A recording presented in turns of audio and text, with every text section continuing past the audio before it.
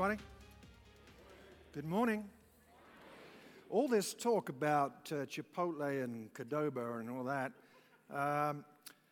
some of you have heard me say before, when we first moved here, we didn't have much Mexican food in England, so I didn't know how to pronounce things. So we went out and I ordered an enchilada,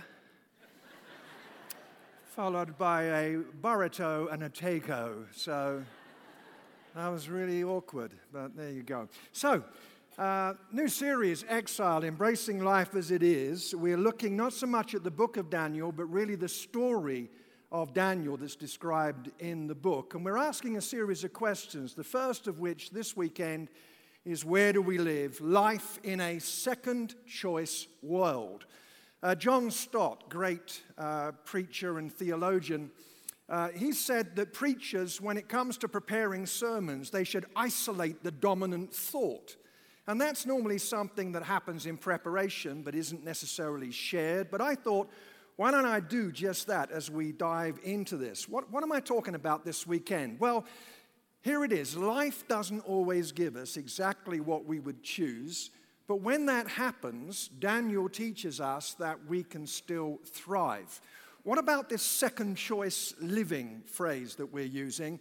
Well, that's simply when circumstances occur that would not be our choice. That's second choice living, and Daniel shows us how to thrive in that.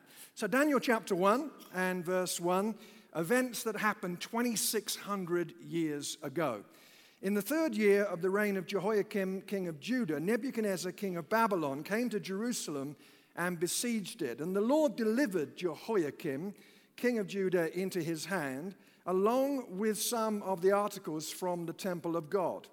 These he carried off to the temple of his God in Babylonia and put in the treasure house of his God. Then the king ordered Ashpenaz, chief of his court officials, to bring into the king's service some of the Israelites from the royal family and the nobility, young men without any physical defect, handsome, showing aptitude for every kind of learning, well-informed, quick to understand, and qualified to serve in the king's palace. He was to teach them the language and literature of the Babylonians. The king assigned them a daily amount of food and wine from the king's table. They were to be trained for 3 years, and after that they were to enter the king's service. Among those who were chosen were some from Judah: Daniel, Hananiah, Mishael, and Azariah.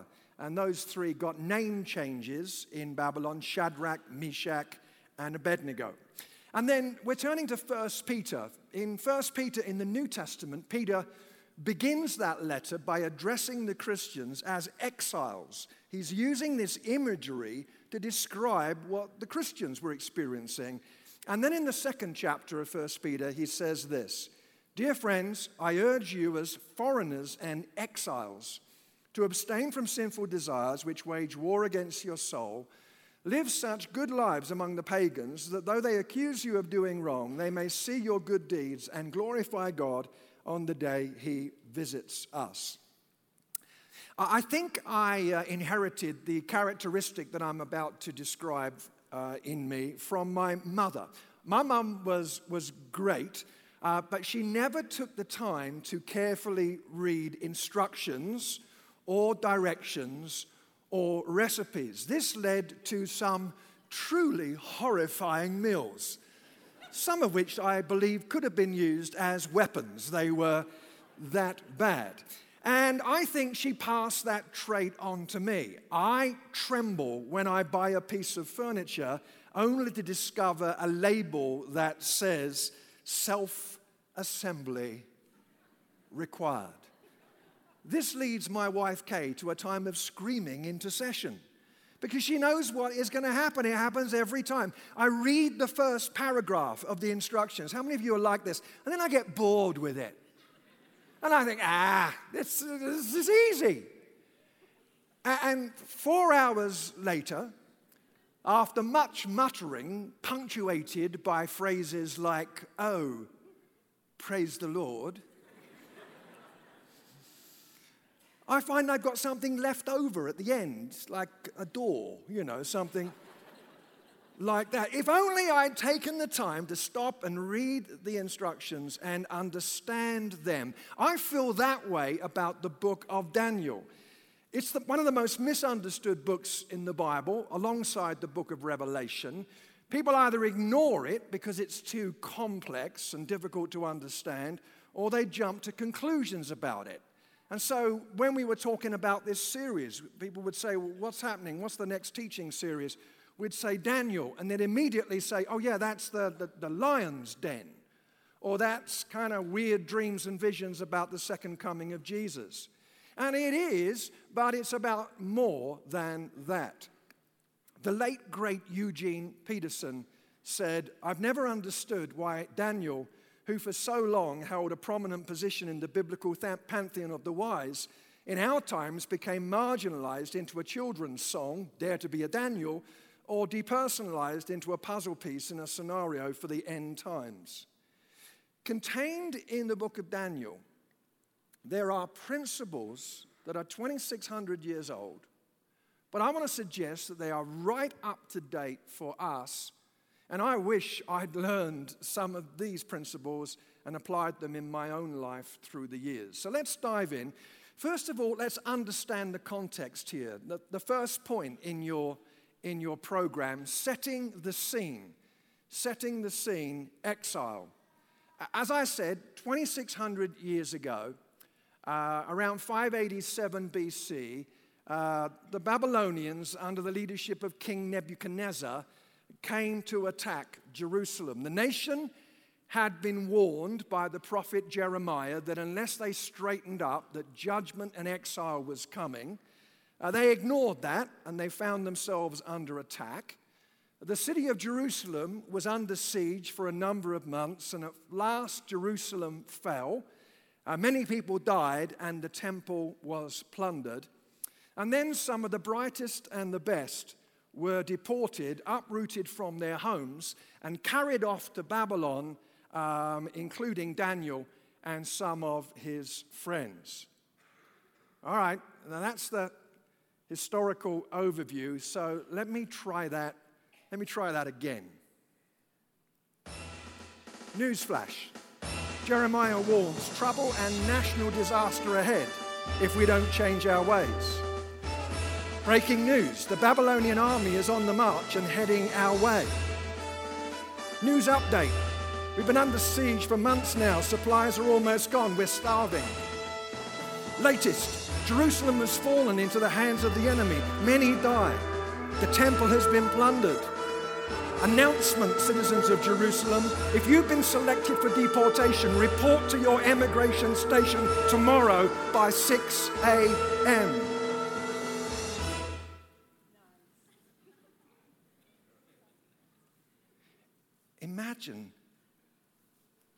Imagine how it felt. Your home is not your own anymore. It's taken from you. You're taken away from your beloved Jerusalem. You're taken from the promised land that God gave you, the temple, the feasts and the festivals that consolidated your faith in their cycle of celebration. And effectively, you're imprisoned. And this is not just a political act, it's a spiritual act, because Nebuchadnezzar plunders the temple and puts the items in the temple to his God. And the people struggled. How do we respond to this? And some people wanted to rebel. And some people wanted to just form a ghetto and separate themselves from the culture. But Jeremiah, the prophet Jeremiah, who had warned about this, he sets out a third way in Jeremiah 29.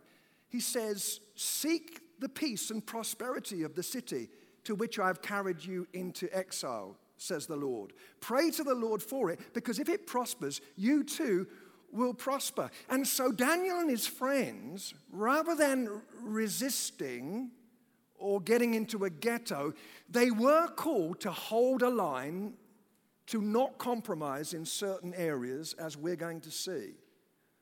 But they navigated this by praying even for the blessing of their captors. So what's all this got to do with us all these years later? I suggest it is completely relevant. That's the next thing. You see, point number 2, we've all got green cards. We've all got green cards. We are resident aliens. Now, I need to just warn you about something before I show it to you. I am a resident alien of this great nation. I have a green card. It's blue. It's never been green.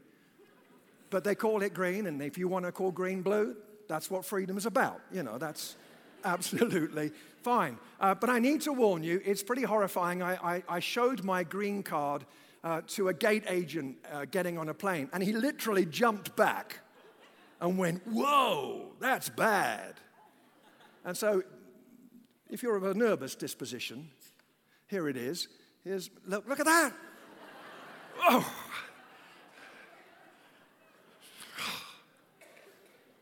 Horrendous. And I'm also a little bit nervous about showing you my green card because I did this one time before to illustrate the truth that in Jesus, we're all resident aliens. I'll explain that for a moment. And I got into trouble here at Timberline. I got an email from a lady. She said, "I'm really offended and I'm leaving the church because you, Pastor Jeff, said that we're all resident aliens, that we're not citizens of America." And I'm offended. And I said, "I didn't say that at all." And so I emailed her back, and I said, "Which service were you in?" She said, I wasn't at a service. My husband was at the service, and he came and told me what you said. I said, "How long have you been here?" She said, "I've never been there." So I said, "So ma'am, you're leaving a church that you haven't been to because of something I didn't say in a service that you weren't in. Welcome to the world of a pastor." And can I just say, ma'am, if you happen to be here today, we're so thrilled that you finally arrived. We're all resident aliens. Actually, if you have a pulse, you're a resident alien, whether you're a Christian or not. What do I mean by that? Well, we're all in exile from the Garden of Eden. We're all away from the home that we should have in God. And in the Garden of Eden, they were exiled because of sin, and that led to the building of the Tower of Babel, or Babel. Jesus then comes because he's the way home, the way, the truth, and the life. And he says stuff like, "In my Father's house, there are many mansions." In other words, I'm the way, come home. The book of Revelation is a picture of the people of God being at home with his people forever. But actually, all people, first of all, are in exile. And then this point is in your outline. All Christians in every age are aliens and foreign citizens. Hebrews 11:13 talks about foreigners and strangers on the earth. That's us.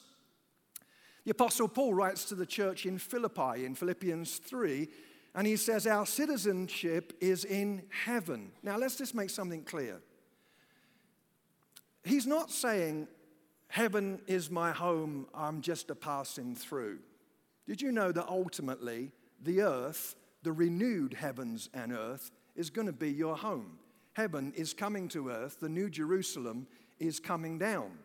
When Paul wrote that to the Philippians, he's writing to Roman citizens in Philippi. He's not saying you're all going to go to Rome. He's saying bring the culture of heaven into the city of Philippi. But here's the truth. As Christians, we are no longer in the Garden of Genesis, and we are not yet in the Garden of Revelation, and so we are resident aliens. But then here's a really important point, and that is that Christians in our culture feel increasingly alienated. Over the last week, we have been remembering, have we not, the tragedy that occurred on September the 11th, 2001, and we have been giving thanks for the many first responder heroes, many of whom lost their own lives because of the toxic fumes that they encountered in trying to rescue people caught up in that maelstrom. The world changed on 9/11, 2001. Stanley Hauerwas, a theologian and writer, he would suggest that the world also changed one Sunday in September in 1963. Let me explain. He says this: in 1963, in our town, the church was the only show in town. On Sundays, the town closed down. You couldn't even buy a gallon of gas. There was a traffic jam on Sunday mornings at 9:45 when all went to their respective Sunday schools. By overlooking much that was wrong in the world, it was a racially segregated world, remember, people saw a world that looked good and right. In taking a child to Sunday school, parents affirmed everything that was good, wholesome, reasonable, and American. Church, home, and state formed a national consortium that worked together to instill Christian values. People grew up Christians simply by being lucky enough to being born in places like Greenville, South Carolina, or Pleasant Grove, Texas. So what happened one Sunday evening in September in 1963? The Fox Theater in one town in South Carolina, in defiance of the local laws, decided to open on Sunday. And when that happened, how else would say, cracks began to appear in the previously Christian culture, which we acknowledge had all kinds of deficiencies, including overlooking the scandal of racial segregation. But the cracks began to appear. And here we find ourselves now somewhat alienated. No longer the majority, but perhaps the minority. No longer the primary voice, often a suppressed voice, living alienated in a culture that, may I suggest, reeks of liberal fundamentalism. What is that? Well, liberal fundamentalism goes like this. You can believe anything you want as long as you don't step out of line with us. The liberal consensus. We argue for tolerance and inclusion, but I tell you what, we won't tolerate you with all that Christian stuff. And that's where we live, with less power. Actually, we're like the early church. They had a very complex relationship with the state.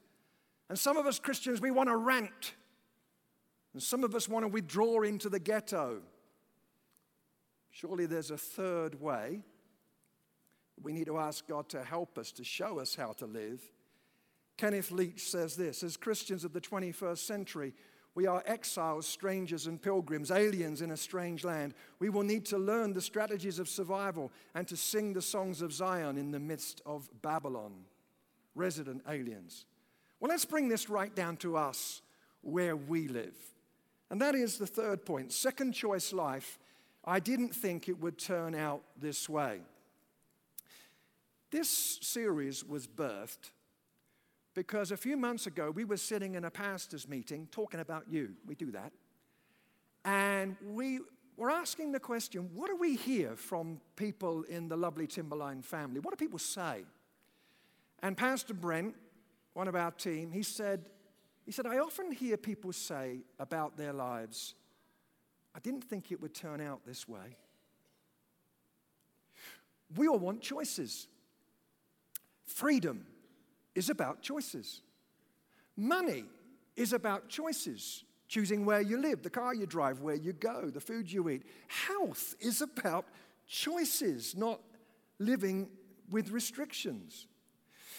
And we kind of think that we're going to get our first choice.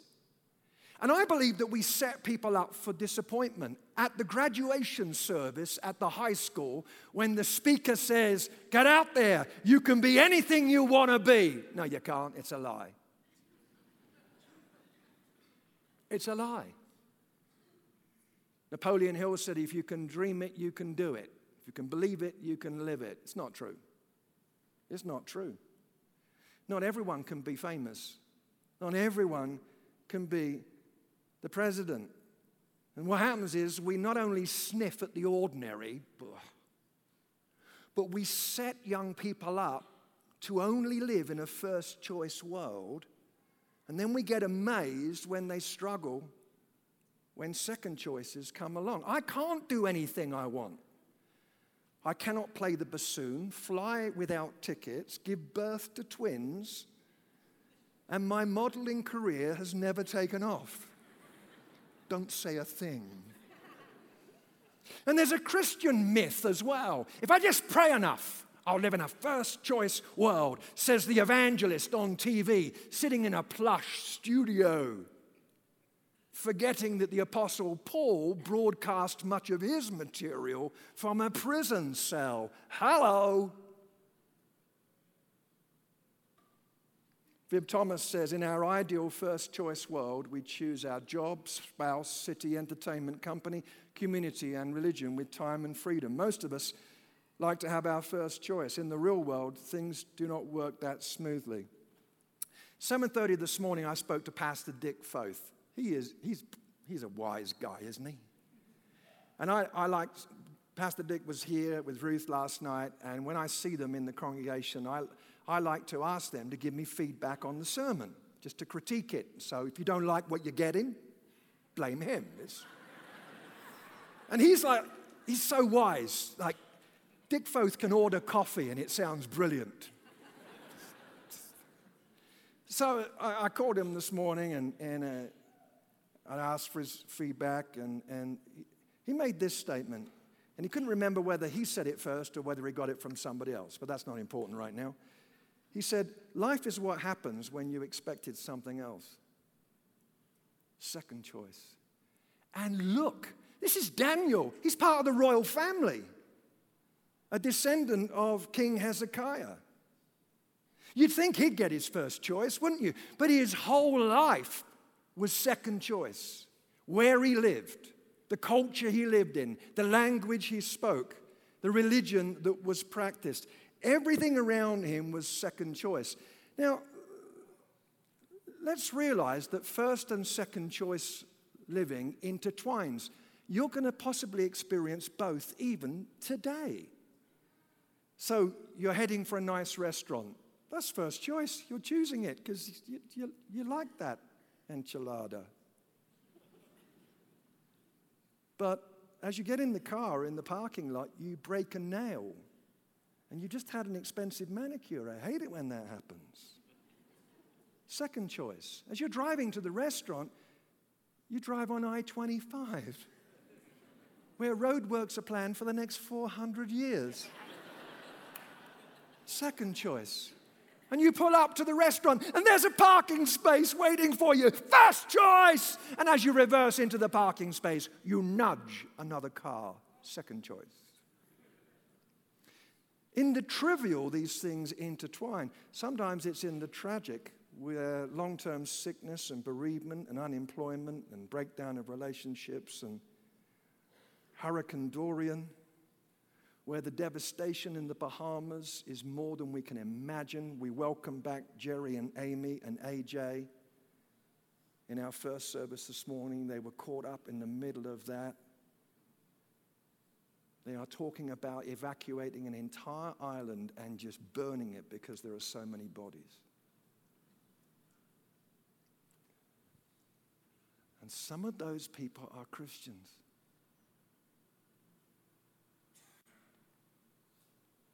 Let's realize that we live in a broken world. And sometimes we can be angry at God for not delivering what he never promised to deliver in the first place. He never promised first choice. Most of the disciples were martyred. That's not first choice.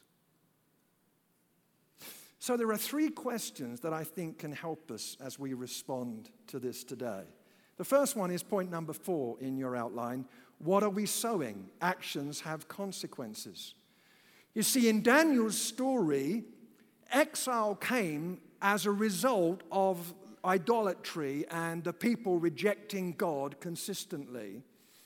Remember, Jeremiah had warned them, but now exile was a consequence of their poor choices. Now, would you please really listen carefully to what I'm about to say? This is so important.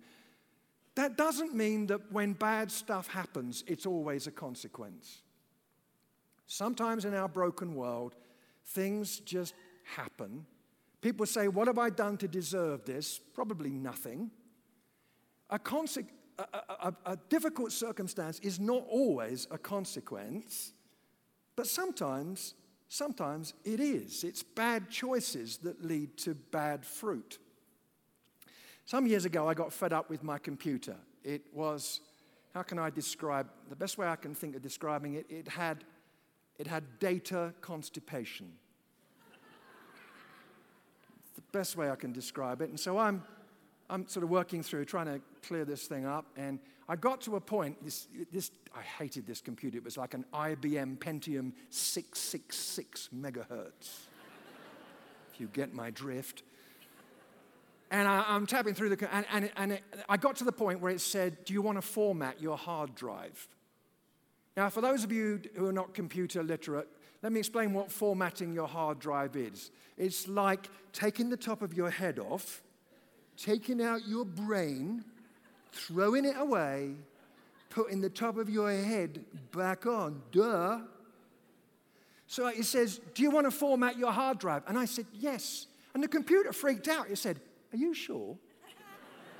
Y/N. And for a brief moment, my finger hovered over the Y, and cataclysmically, I did press Y. Everything gone. Forever. And I wish I could tell you that with great Christian maturity, I stood there and said, the Lord has given, and the Lord has taken away. Blessed be. No. Aliens on Jupiter heard my screaming. But you see, I pressed a button and suffered the consequences. Is it possible that some of us right now are tiptoeing towards an action and we are about to press Y? And if you press the yes, you're going to lose the respect of your family, sir, and there's going to be disintegration. And ma'am, there's some really poor health stuff down the line that's going to result from that choice that you are making. Please, no. Please know that it's important to choose well. This often happens when Christianity is a hobby. Christianity makes a terrible hobby. E. Stanley Jones says this: we inoculate the world with a mild form of Christianity so that it will be immune to the real thing. The aim of such inoculation is security. Not security in Christ, but security from Christ. And from having to rely on him in the shape of his kingdom to give meaning and significance to our lives. Can I say this? This is heavy, but it's possible to inoculate your life with a dab of Sunday morning Timberline. Yep, done that. But then continue to make poor choices. What are we sowing? And then point number 5, how are we responding? How are we responding? Enroll in the Babylonian Academy. How are we responding? We are going to suffer. It's part of breathing. 1 Peter 1, for a little while you may have had to suffer grief in all kinds of trials. These have come so that the proven genuineness of your faith, of greater worth than gold, which perishes even though refined by fire, may result in praise, glory, and honor when Jesus Christ is revealed.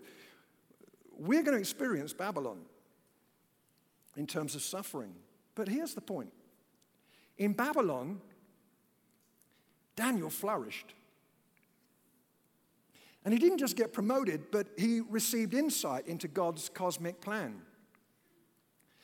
He discovered that the Babylonian Empire would fall, and then there would be 3 other empires that would come, and then Messiah would come. You see, in suffering, his faith got deeper. Suffering is a 3-way junction. When suffering comes, we either walk away from God, we run towards God, and there's a 3rd way, which is a kind of cruise control, still basically doing the Christian thing, but not much heart in it way. On our Timberline team, we have John Cook. He's been around here for about 30 years. He's our business administrator. This is John and Teresa. Teresa passed away from cancer 3 years ago, and as a staff team, we watched and walked with John as he suffered the unspeakable grief that some in the community here listening are very familiar with. John's heart was broken, but he chose not only to survive that, but to go deeper in his faith. And he started digging deeper, looking into the truth of heaven and earth coming together and the great renewal plan of God and the reconciliation that's to come. And I have his permission to share this, but he's a very humble man and would hesitate to hear me say this. But John's faith has become like gold, because in the Babylonian academy, he's trusted God. And I know that is true of many here today too. But the last thing is this: who are our people? Who are our people? Don't be alone in a strange city. You see, Daniel had these three guys who became Shadrach, Meshach, and Abednego. And they're not just three characters in the story, but they are a praying, counseling, wisdom community. For the last number of years, I've been thinking about climbing a 14er. How many of you have ever climbed a 14er? Raise your hand if you have climbed a 14er. Well done. How many of you would like to climb a 14er? You haven't done it yet, but you'd like to, like me. Raise your hand. Okay. And how many of you, frankly, couldn't give a rip and you'd rather sit down and eat pizza? Just raise your hand. I have to say the majority, which is somewhat troublesome. If I was going to climb a 14er, I'd like to know what to take and who to go with. And I've been looking. I just turned 63, and I've been looking at the next 14 years of my life. So I'm 63 now, 14.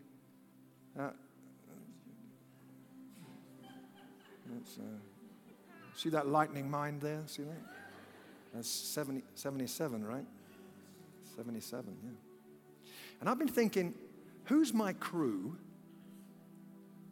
to climb that season of life with? Who are the friends that I've got? Where's the investment need to come from me to?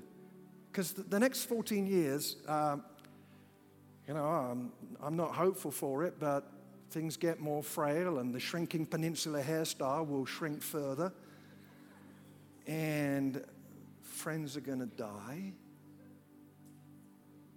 And I'm not being morbid. It's just life. And you say, that's old guy talk. But this is true for any stage of life that you're in. You could be 20, you could be 16, and you need to know who your crew is.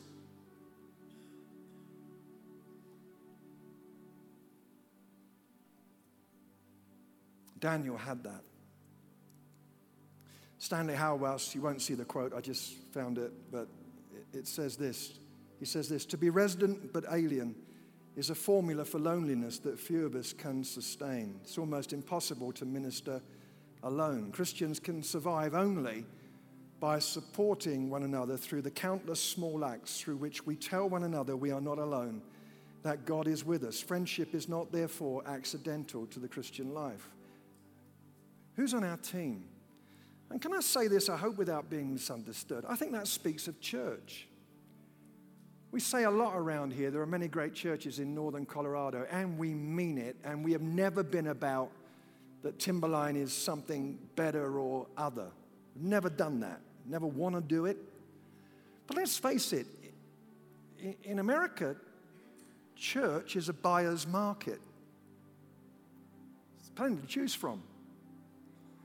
And the danger of that is that you can only stick around long enough to get offended.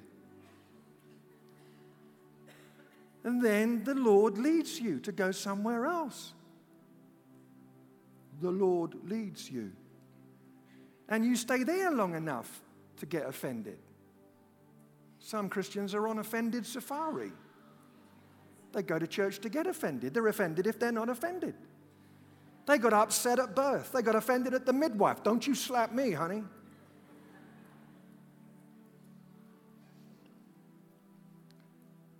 And I'm just talking about a sense of commitment to one another that is beyond consumerism or casual. Knowing our crew and knowing our crew. Daniel, in a second choice world, teaches us how to live. Let's pray. Lord, we want to thank you because an old story can be so applicable to where we live right now. We thank you for your presence with us, and we ask you to help us to navigate life when it seems to be much about second choices, to make good decisions, knowing that actions have consequences, to respond to second choice with faith, that we might flourish and grow, and to know who our people are, our team for the next season. Help us. Help us think about that this week. I wonder if I can ask you, the prayer time's not finished yet, but I wonder if I could just ask you to sit up, please, and open your eyes, and because I want to do something that we don't often do around here, but let's just do it. Some of us right now are feeling like much of life is second choice. There's a lot of second choice happening in your life. In a moment, I'm going to ask you to respond by standing, if you're able. And I'm going to ask you to do that, not so that you might slap a label on yourself to say, yeah, there's so much second choice. Not a negative thing to put you under, but rather an invitation for us to pray together because you want to stand for God in second choice challenges. And you say, Pastor Jeff, everyone's looking. Yeah, I know. I kind of did that deliberately. Not to parade you, but if we can't stand in here when we're around like-minded friends in a praying community. Now, can I just say, if you are unable to physically stand because of disability or illness, frailty, you are totally included in this, and of course that's understood. I need to say that. But if life is about a lot of second choice stuff right now, and you want God's strength and help to stand firm in it, I invite you now just to quietly stand to your feet. Why don't you go ahead and do that and follow these brave people who've already led the way. If that's how it is, then take this opportunity to respond for prayer.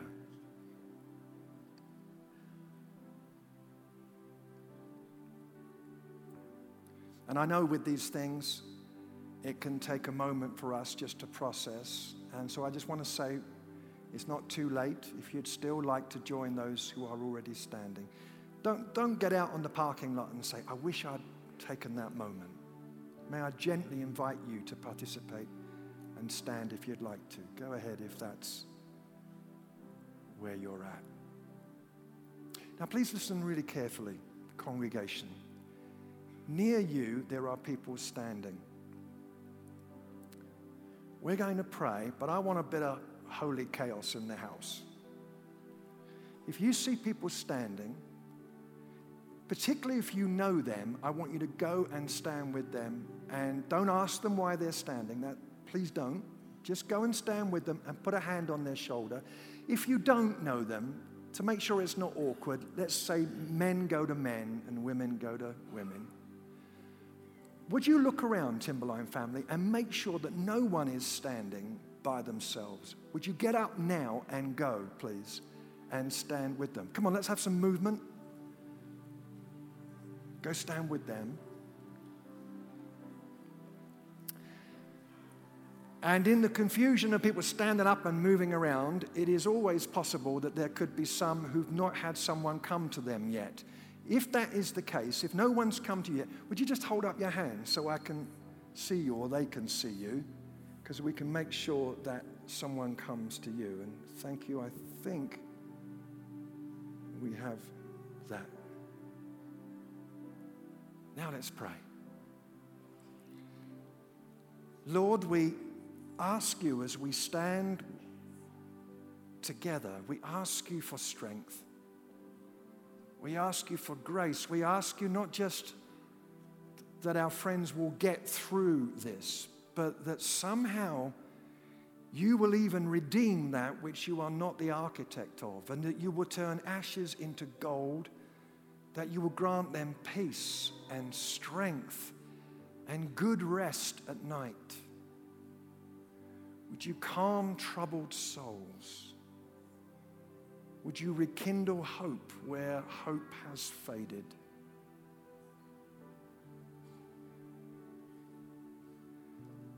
And before we end this, those of you who are helping us by just placing a hand on a shoulder, just in your heart, whisper a one-sentence prayer for that person. You may not even know them, but just in your heart, just silently whisper a prayer of blessing and strength.